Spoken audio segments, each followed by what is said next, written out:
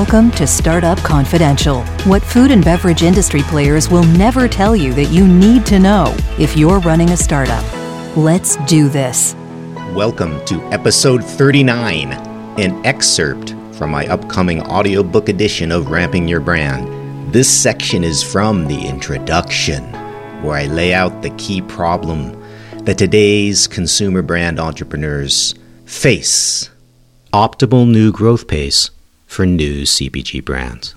Numerous existing books and textbooks describe the basic growth principles of the CPG sector. So you might be wondering why I've written a book about optimizing growth specifically for young CPG brands. Quite simply, my Arizona client is far from being the only budding CPG brand to shoot for the moon.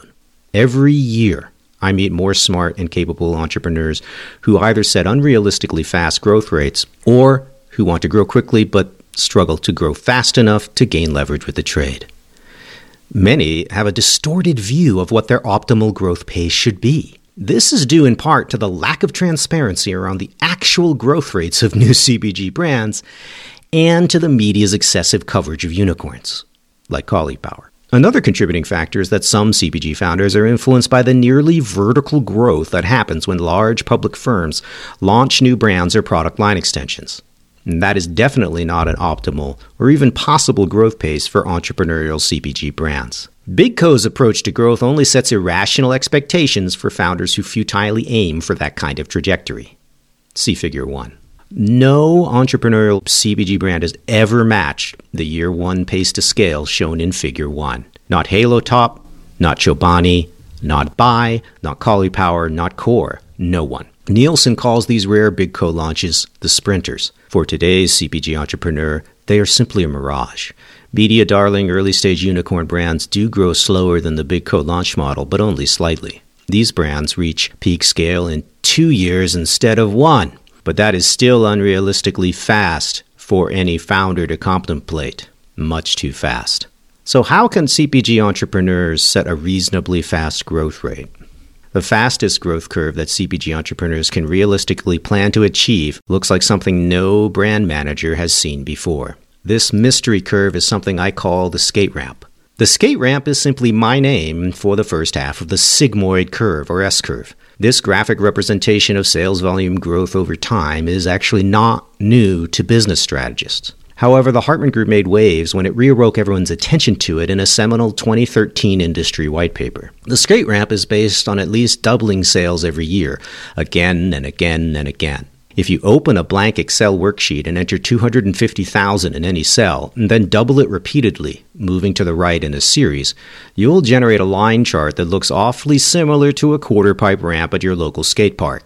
The logarithmic math behind the curve is exponential.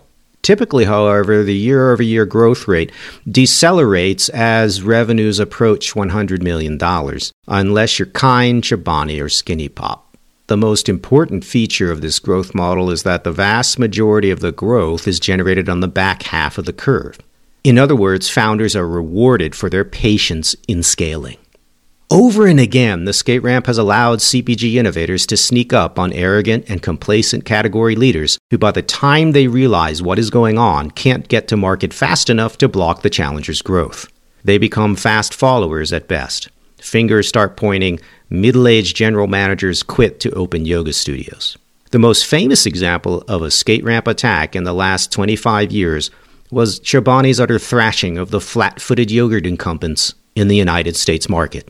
Even more incredible was that the author of this stunning upset was not an Ivy League-educated MBA brand manager with years of brand marketing experience. And trust me, this was incredibly humbling for general managers in other categories as well. The faces of executives throughout the industry took on the solemn gaze of funeral attendees whenever the name Chobani came up. A recent internal study at the Hartman Group determined roughly 70% of early-stage premium CPG brands that crossed the 9-figure threshold since the Great Recession of 2008 and 2009 rode the skate ramp all the way. The inference we made at the time is that the skate ramp is the growth curve that best predicts a new CPG brand's capability to scale into a middle-market company. Today, I still believe the skate ramp is the competitively advantaged growth model for most entrepreneurial CPG brands. Not the unicorn ramp, certainly not the ADA ramp. This book We'll uncover what this exponential growth curve reveals about the power of the branded product line driving it. Another fascinating aspect of the skate ramp is that you can mathematically determine if you're on it anytime you'd like, as long as you have 18 to 24 months of rolling quad-week point-of-sale data. You don't need to wait 5 years and then look in the rearview mirror. Around 30 to 35% of premium CPG brands launched each year ride the skate ramp for at least the first 3 years, with an average year one revenue of $134,000. This is a bit misleadingly optimistic, though, because the analysis upon which it was based included brands that grew fast off of a tiny one-year revenue base, and quite frankly, the sample was small. Staying on this ambitious growth curve gets much more difficult over time. Many brands fall off the skate ramp as they grow, much like the newbies who invade the neighborhood skate park and don't make it halfway up the steeper ramps before losing momentum and their balance. And that's why only about 10% of early-stage premium CPG brands are riding the skate ramp at any given time. That's also why once they leave the giddy early years of launching, only 2% of such brands selling between $1 million and $100 million in point-of-sale revenue are still riding it. The ramp is challenging, but you can learn to ride it. Why chasing doors is no way to scale. Traditionally, most CPG entrepreneurs have worked with sales consultants and brokers to add account after account as their primary and often only growth technique. They manage the company basically like a business-to-business operation. There is little contact with the end consumer. Stakeholders in the value chain rarely bring up the end consumer. They are institutionally too focused on managing their markup percentages and on tweaking fees and chargebacks to you, the supplier. Brokers, distributors, and to some extent even retailers are subconsciously aligned on one key performance indicator: absolute case volume movement. The base income of brokers and distributors is a percentage of the case dollar volume moved through the supply chain to the shelf. In the short term, these go-to-market stakeholders have no real incentive to pace growth or to be terribly strategic about it. Any case volume growth is good growth to the less scrupulous among them. Although few brokers I've met would promise clients 600% year-over-year growth without a massive pile of slotting cash in hand, and probably not even then, brokers and distributors are not good faith advisors to CPG entrepreneurs on what is reasonably fast growth.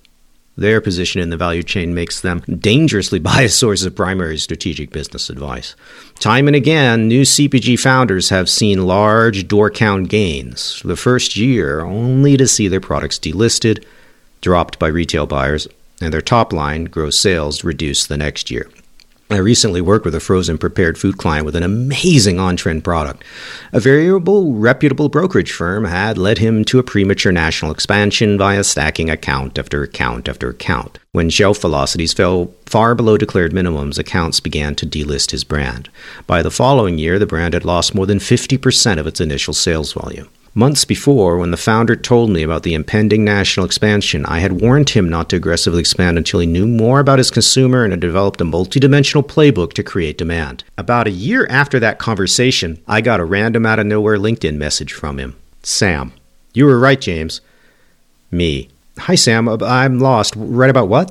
Sam. Don't go wide. Go deep first. And that's your free excerpt from the introduction to Ramping Your Brand, available now on Amazon. Thank you so much for listening, folks, and as always, be safe out there.